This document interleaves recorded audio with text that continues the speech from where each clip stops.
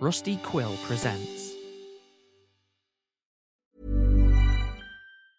Mom deserves the best, and there's no better place to shop for Mother's Day than Whole Foods Market. They're your destination for unbeatable savings, from premium gifts to show-stopping flowers and irresistible desserts. Start by saving 33% with Prime on all body care and candles. Then get a 15-stem bunch of tulips for just $9.99 each with Prime. Round out Mom's menu with festive rosé, irresistible berry chantilly cake, and more special treats. Come celebrate Mother's Day at Whole Foods Market. Hiring for your small business? If you're not looking for professionals on LinkedIn, you're looking in the wrong place. That's like looking for your car keys in a fish tank. LinkedIn helps you hire professionals you can't find anywhere else, even those who aren't actively searching for a new job but might be open to the perfect role. In a given month, over 70% of LinkedIn users don't even visit other leading job sites. So start looking in the right place. With LinkedIn, you can hire professionals like a professional. Post your free job on linkedin.com/people today. Ryan Reynolds here from Mint Mobile. With the price of just about everything going up during inflation, we thought we'd bring our prices down. So to help us, we brought in a reverse auctioneer, which is apparently a thing. Mint Mobile Unlimited Premium Wireless. How to get 30, 30, bit to get 30, bit to get 20, 20, 20, bit to get 20, 20, bit to get 15, 15, 15, 15, just $15 a month? Sold! Give it a try at mintmobile.com/switch. $45 up front for 3 months plus taxes and fees. Promo rate for new customers for limited time. Unlimited more than 40 gigabytes per month. Slows full terms at mintmobile.com.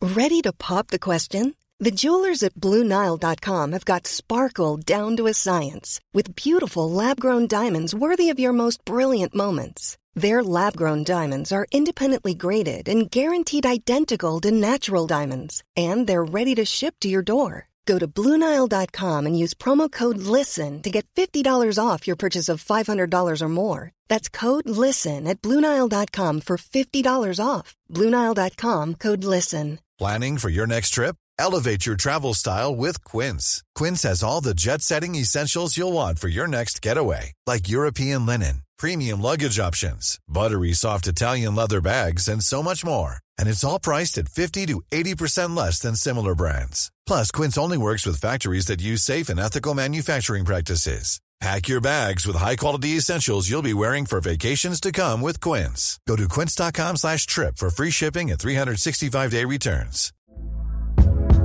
Hey there, it's Michelle Norris. I'm host of a podcast called Your Mama's Kitchen. When I travel, I'm usually looking for a way to find a taste of home when I'm not at home. And one of the things I love to do when I am at home is entertain. And Airbnb allows me to do that. When I was in California recently, I rented a house that had a great kitchen. And when we were sitting around the table, we're all thinking, we're in someone else's house. Someone could be in all of our homes as well.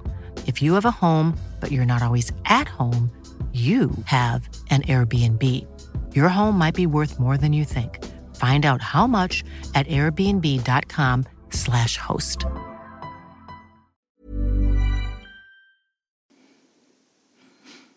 They're back. Whoever was at the door, they're back. And please, if this is how I go, I suppose... I know you're in there. I can see the light from the car park.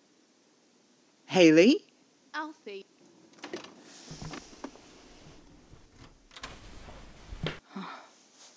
Jesus, Alfie.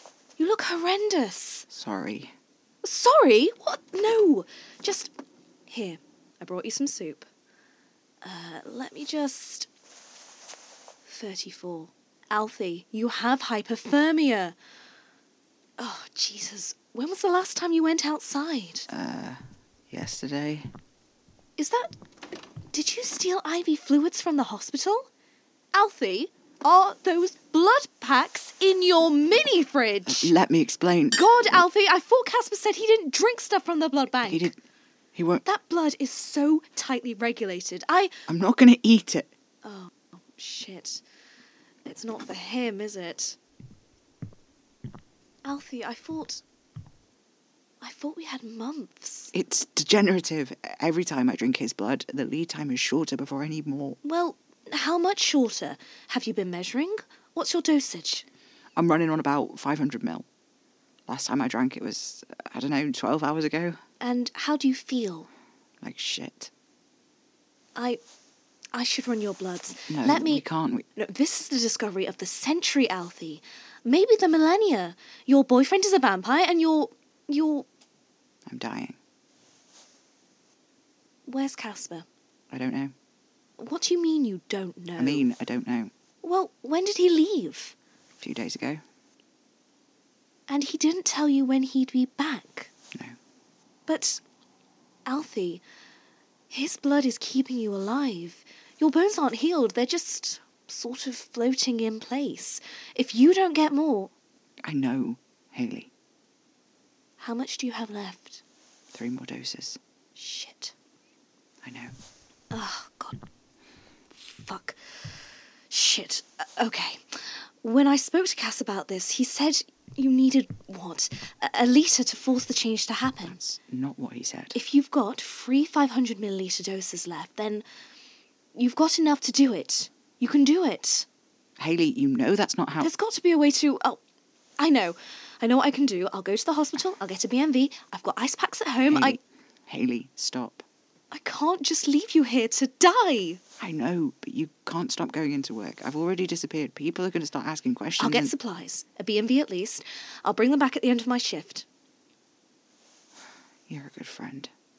It really is the bare minimum. It's more than that, and you know it. Right, Don't do anything stupid, okay? Okay. Just... don't die until I get back. I'll try my best.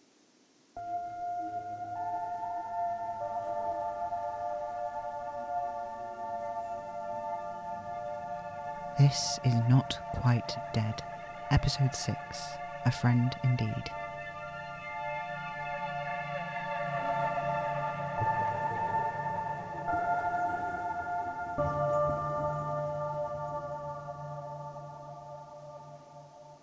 Hayley's gone now. Back to work. It was good to see her. And not just because she wasn't some horrible guy in a black mask come to take me away or whatever. It's been weeks. I've missed her. Even before all this, meeting Casper, it changed things. I saw less of her. Not just because of Casper, but because of all the stuff he brought with him. Stuff I wanted to keep as far away from the people I loved as I possibly could. When I called her, after Casper saved me, the guilt was... But what else could I do? I had nothing to go on, no idea what we were dealing with, and Casper made it pretty clear that there are no guarantees when it comes to making a vampire. Most people die in the attempt, and of the few who don't manage wrong, they wake up broken. They become things. Stinking, rotting, falling to pieces as they go. That's only half the mystery, though. The real reason I went to Hayley wasn't to try and work out what happened when a person becomes a vampire, but why I wasn't already dead. By rights, I should have been. But the blood...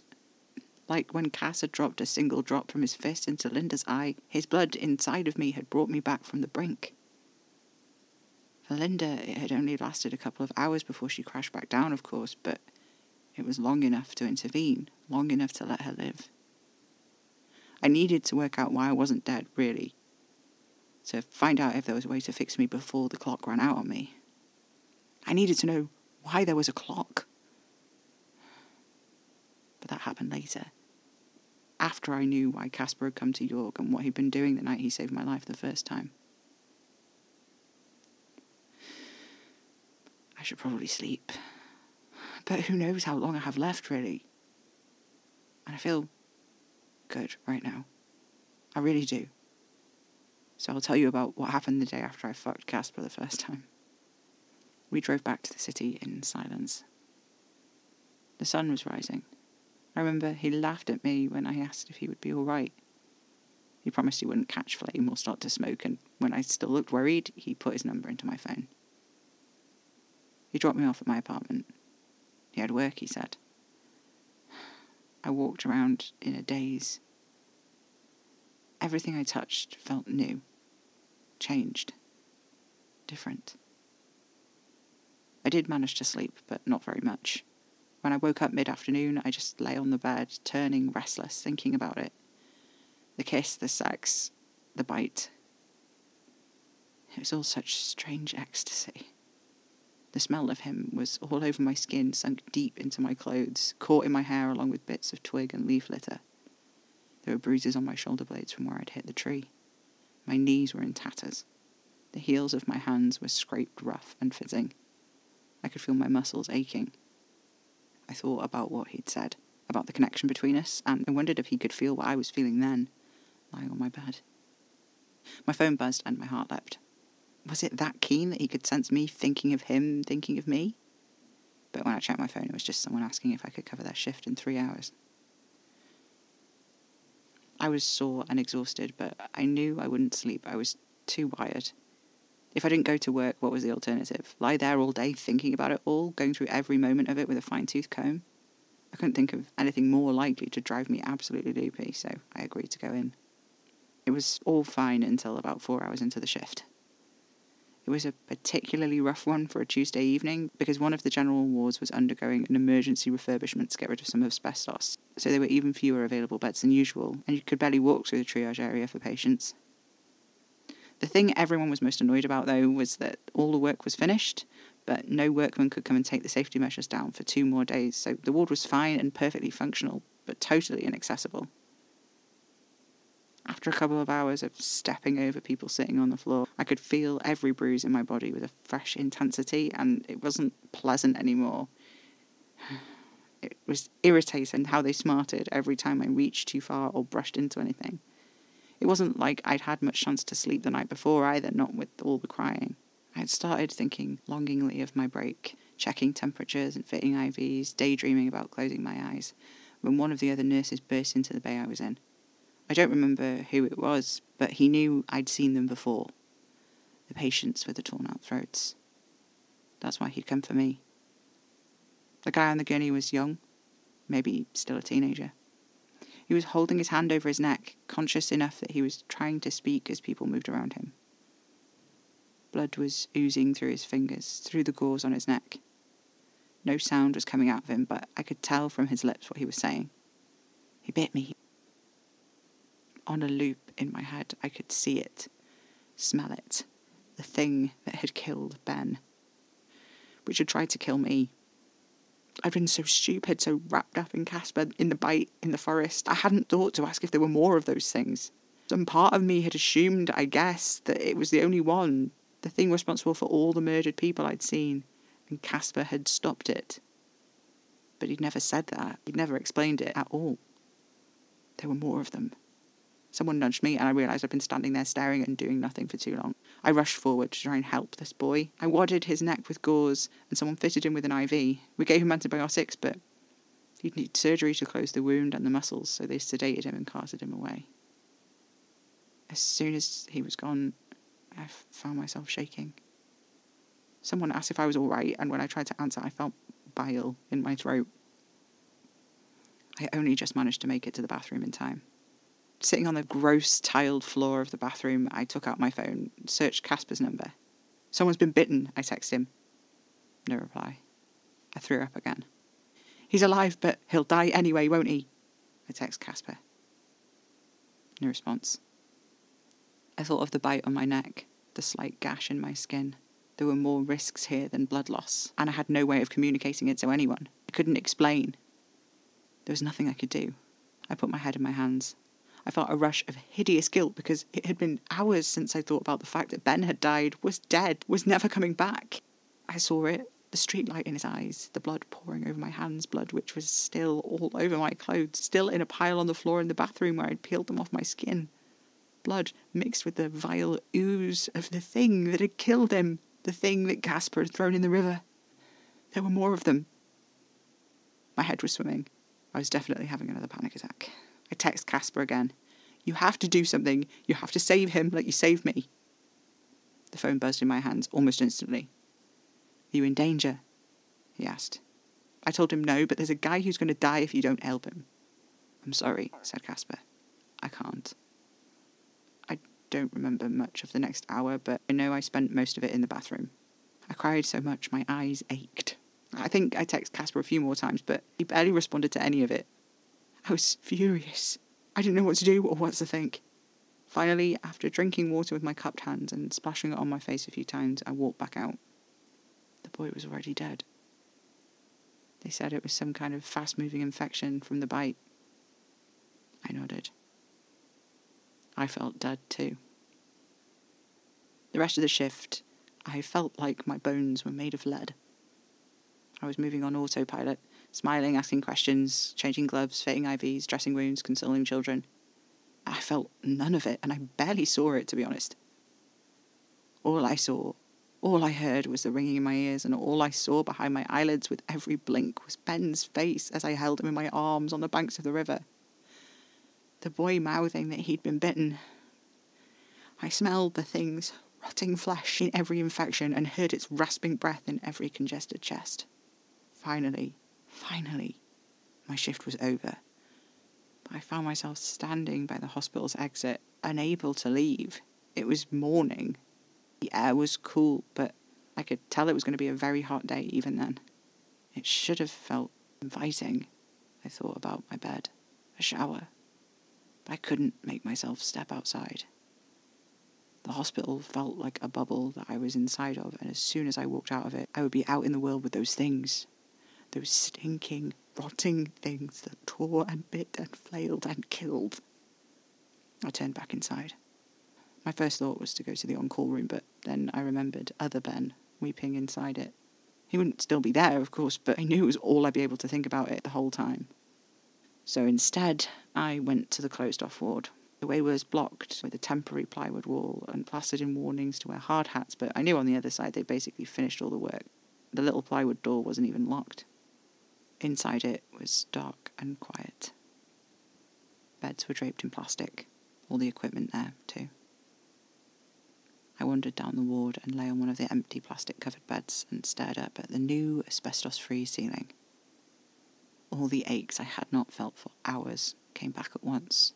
The bruises, the bite, the scratches, the tired muscles. I felt like I was sinking into the uncomfortable plastic-covered mattress, but I couldn't sleep. All I could do was think of Ben and the boy and the thing and Casper, who didn't come to help. So I did what any normal person would do in this situation and started trying to find out what the fuck was going on. I was several hours and about 3 pages into the search results for the term rotting person biting people epidemic when my phone buzzed and I dropped it onto my stomach in alarm. Fumbling, I picked it up. The text was from Casper's number. "Are you in the hospital?" he said. Nothing to do with the boy or Ben or the thing. I was angry. "Alfie, it's important," he said, when I didn't reply straight away. "Yeah, I'm in the hospital," I told him. "Are you?" His response was immediate. "No. Are you busy?" "No," I told him.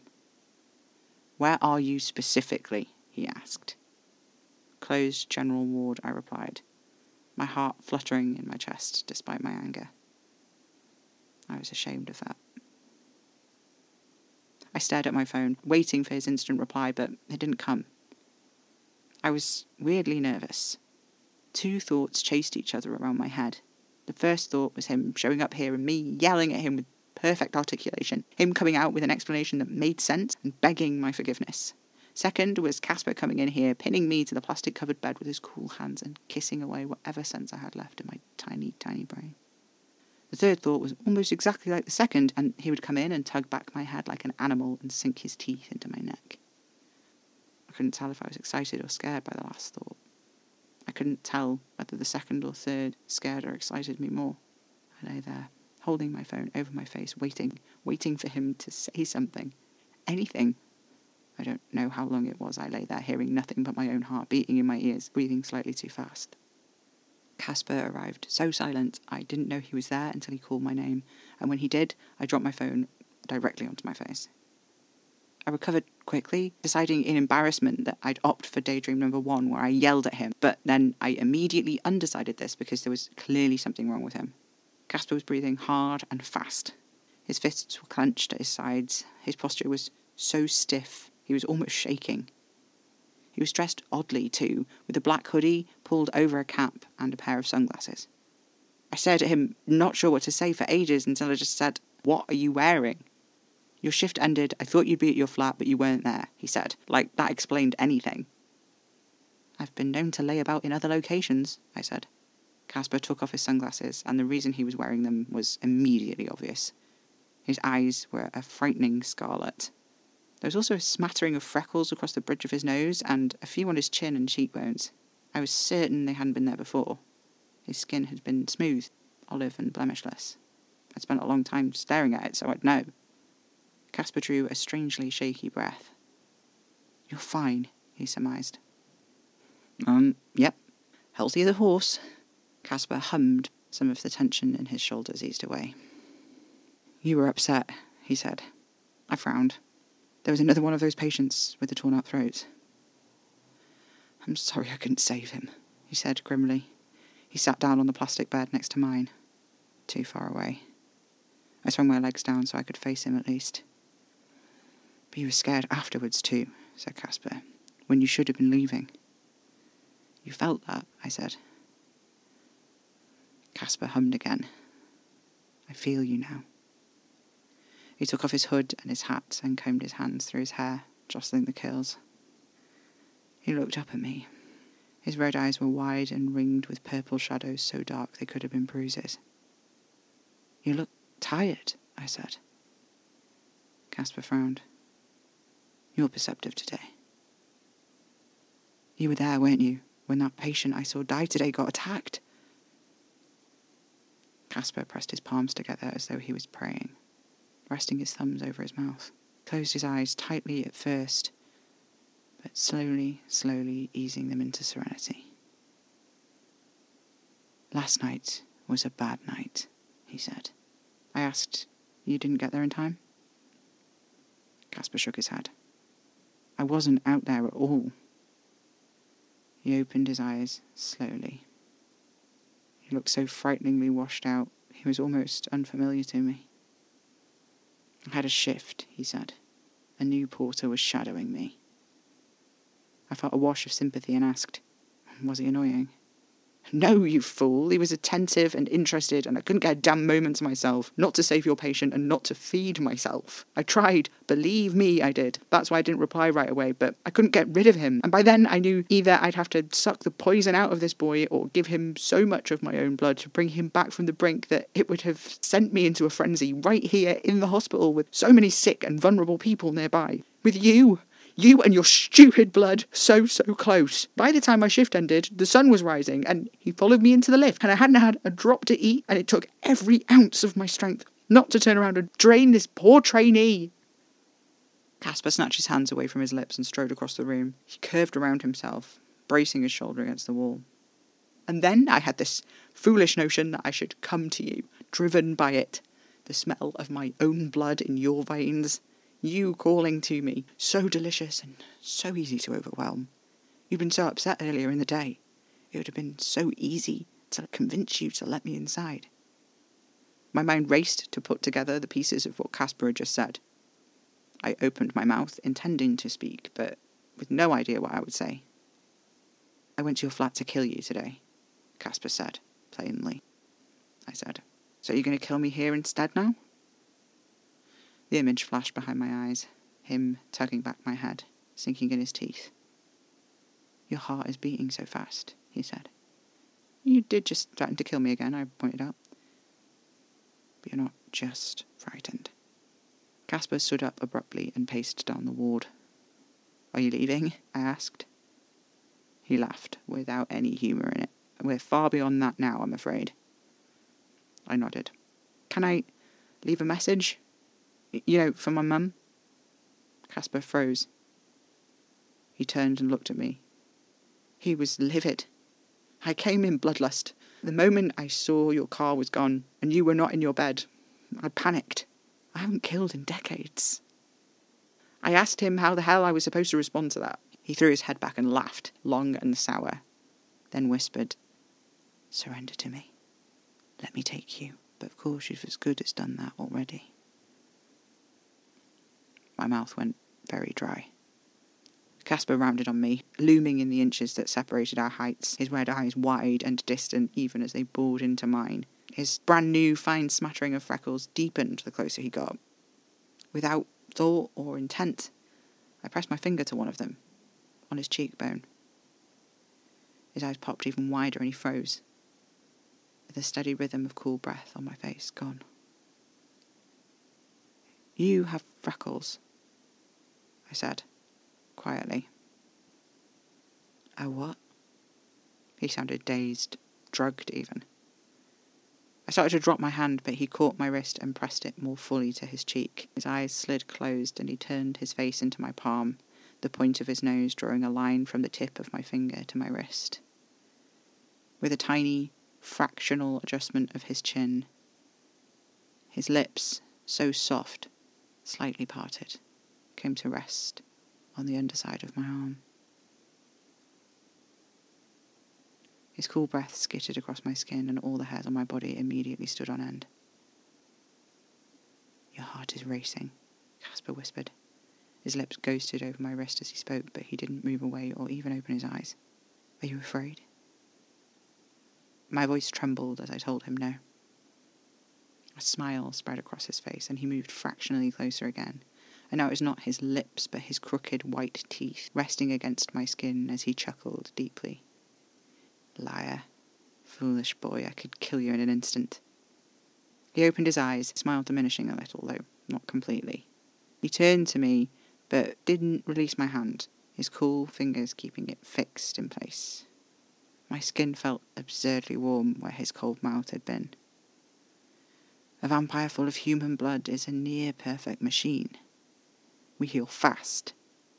We require little, if any, sleep, and have the sharpest reflexes of any predator. In a darkened room away from UV rays, sat almost perfectly still, a vampire could go on indefinitely, with no need to feast and very little hunger to contend with. I once spent 10 years beneath the floor of an old house, simply lying there, thinking, feeling the ecosystem moving around me. Though it does become a little dull. Once we start moving, a debt begins to be incurred. Just as a human body requires oxygen and sugar to move, a vampire body needs blood. Walking alone over a long enough time period will cause a great enough debt to trigger the drive in a vampire. The drive to kill. The greater the debt, the more violent, the more frenzied the vampire becomes, and also the more weak. A vampire with a large blood debt cannot stop or think. It must kill. All other instinct is wiped away, save for that most base of all. The drive towards the slaughter. You don't seem like a frenzied monster right now, I said. Casper hummed. Not yet. He dropped my arm and my fingers tingled. The freckles, I said. Casper sighed. We're more vulnerable to UV rays. Exposure to sunlight will also incur a debt. In the state I'm in, it only takes a few minutes for the sun to do some serious damage, and I ran all the way here from your flat. Casper laughed. Ridiculous creature, aren't I? He said, sourly. I hummed, imitating him. He peered up at me in reward, one eyebrow arched. Quite a pair we make then, I said. Me a foolish boy and you a ridiculous creature. Quite a pair indeed, breathed Casper. His shoulders slumped. Is this my fault? I asked. Don't be absurd, you're not responsible for me being a monster, Alfie. No, I mean this right now. Is it because of the other night? Casper closed his eyes, and his hand curled around his own forearm, the place where I had drunk from just a few nights before. Ah, he said, quietly. It is in part because of that, Casper replied. I'm sorry. Casper whirled around to face me. You're sorry? He spoke so loudly and suddenly that I shrank back from him. His eyes tightened with regret. You almost died and I saved your life. You don't need to apologise for that. I don't know why, but in that moment it seemed like I only had two options. It was my fault that Casper was in this state, barely able to keep himself together. He'd saved my life once, and millenniums more, through sheer force of his own monumental restraint in simply not pouncing forward and killing me. He was now at the edge of his reason, at the end of an incredibly long fuse that was burnt entirely to ash. If I did not offer him the very little I could to help, he would leave, and things would become worse, and eventually he would kill someone. How much do you need? I said. Of what? Said Casper. Blood. Casper stared at me. You can't offer me that. What happens if I don't? I said. Casper shrugged. I haven't thought that far. Your heart is racing, and with the heat coming off you, God. So that's it? I said. You need it all? Casper closed his eyes. I want to sink my teeth into you and feel the last spasms of life send you limp in my arms. But I could get by with less. Just enough till my next shift tomorrow. I frowned. God, you've not been drinking the fucking donor blood, have you? Casper scoffed. Of course not. That blood is precious. I take it from the sick who can afford to lose it, and from those on the edge of death who won't need it much longer and who won't suffer the loss of it. Good, I said. And if you don't drink my blood now, there's a good chance I'll kill you the longer I stay here, said Casper. And if you leave, I'll kill someone else. This was the easiest thing for him to say of everything so far, and for the first time I felt a real thrill of horror run down my spine. Well, that settles it, I said. Casper looked up at me, amazed. Really? You fear more for the life of a stranger than your own? I'm a foolish boy, remember? I muttered. Now, let me do this. There's no guarantee I'll be able to stop once I've begun, Casper warned. I cannot rely on my patience now it's been worn so thin. Okay then, I said. I went over to one of the medical cabinets and opened a drawer which should have butterfly cannulas in it. Miraculously, it was stocked. I pulled my top over my head, the cannula out of his packet, my hands shaking violently. I tried to take a deep, steadying breath, but succeeded only in making myself aware of how hard and fast my heart was beating, how violently I really was beginning to shake. We'll make it so you don't have to use any self-control at all, I said. Casper's hands closed around my wrists. He was squatting in front of me, our eyes level. His voice was soft, but it was clearly taking a great amount of effort for him to keep it as such. What are you doing? Making it so you don't need to use any self-control at all. Now, how much do you need? I said. I tried to pull my hands away and give another go at placing the cannula. Too much, said Casper. A pint. Maybe 2. I nodded. I can manage that. That's a blood bank donation, that's fine. Casper scoffed. You would need to be in a more robust state to be allowed to give that much for a blood bank donation. But it won't kill me, I said. No, Casper agreed. No, it won't. I nodded. Get 2 of the syringes for administering liquid food into an NG tube. That's 1,000 ml altogether. He brought them over to me. I swallowed, nodded, and looked down at my still shaking hands. Wait, said Casper. You can't talk me out of this, I said. My reason is fast drying up, and I'm afraid I no longer have the willpower for that, Casper said. He raised his chin and drew a long breath, and then towed open the cabinet's bottom drawer, exposing a row of bags of saline. It won't help with the actual blood loss, but it will stop your pressure from dipping too low, which should stop you from going into shock, at least. I'm not going to go into shock, Casper. I know what I'm doing. I'll be fine. Drowsy, maybe, but fine. Casper glanced at me, grimacing. Humour me, he said. I watched in silence as he hung up the bag on an IV pole nearby, winding the tube over to the little sterile field I'd set up to place the cannula. He turned, eyes immediately on my arm. Your hand's shaking, he said. Sorry. Casper shook his head. Stop apologising. With an angry scrub of the alcohol gel, he returned to his half-crouch before me and gently took the cannula from my hand. There was a sharp bite of pain as it pushed into my arm, and then nothing. I released a shuddery breath. He brought the syringe up and drew back the plunger, bright red dancing immediately along the tube and into the syringe. Casper hissed through his teeth and then hummed softly, watching the blood sputter out in time with each useless throb of my heart. There are more of them out there, aren't there? I said. The things that killed Ben. Casper sighed. Yes. Many more of them. More than there should be. And they're everywhere? I asked. No, said Casper. His breath hitched as he removed the first syringe. He licked his lips. Is that what the blood debt does? Casper shook his head. No, they are attempts. Half-made vampires. Dead but for the drive.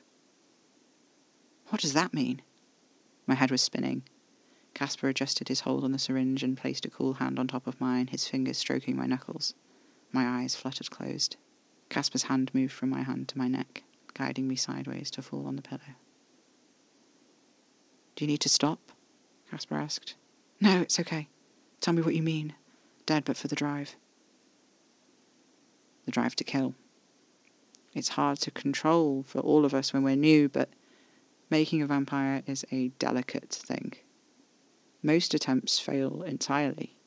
And even then, more than half of the ones that might seem like a success at first are not. The heart stills, and life twitches back into the body, but the heart does not beat again when they taste that first drop of their maker's blood like it should. The body remains dead, but the drive is enough to move it, seeking food.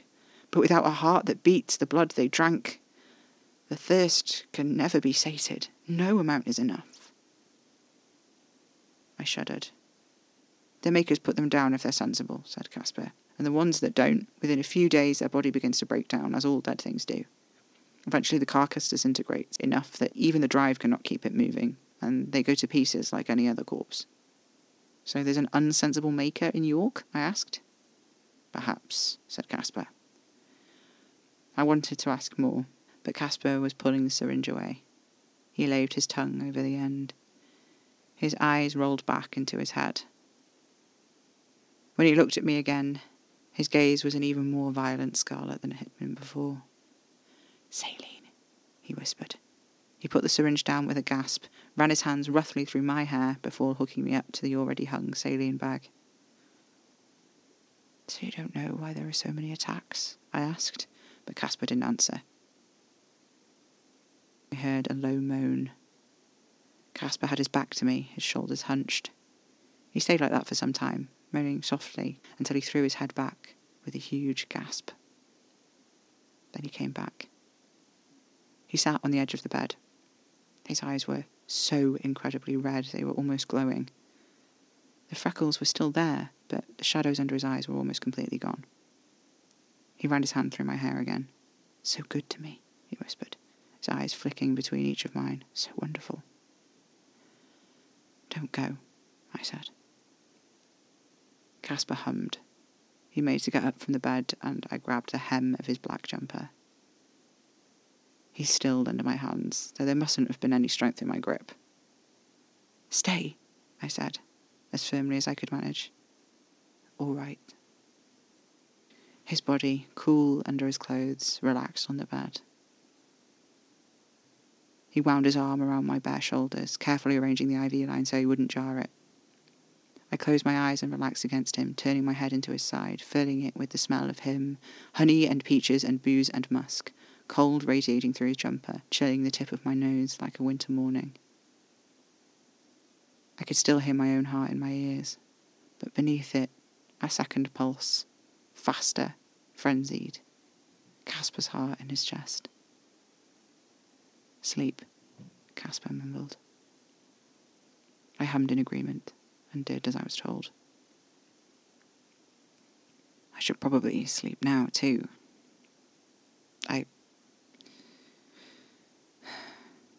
I should sleep. I'll get to the rest of this later.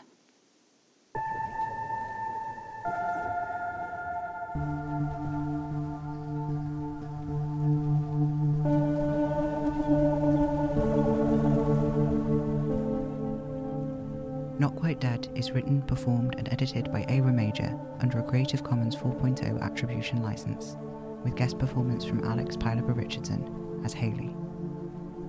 Live, laugh, bite.